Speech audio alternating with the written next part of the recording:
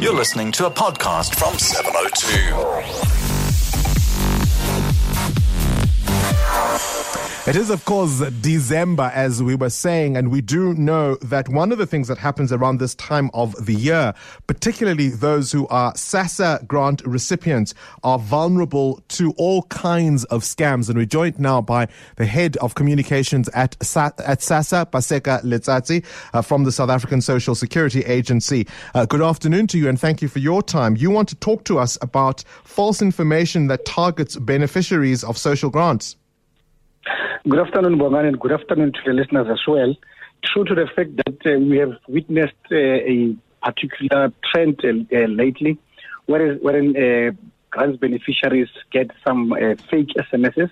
The first one, they got it on the 16th of November, wherein the scam was saying people must punch in their ID number and their PIN code through this particular SMSs. Then they would then be shortlisted for a particular jackpot or whatever, and they will get an amount of about 1,500 rand.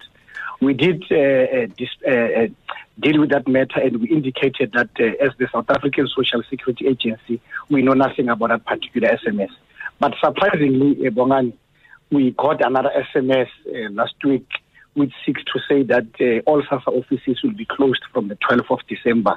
And grants beneficiaries must go to the banks, they must go to the offices to get their money. Because if they don't do that, they won't get their money until next year, February. We just want to put it on record as Sassa that there is no such a thing. Okay. Paseka Letsatsi, the head of communications at Sassa, saying those SMSs that are trying to target beneficiaries of social grants with false information are not reliable. And I've also got to say, you've got to be careful about the kinds of things you forward to other people. Quite often you get these SMSs or WhatsApp messages that are about some dire consequence, some big thing that's going to happen. And quite often they're very, very untrue.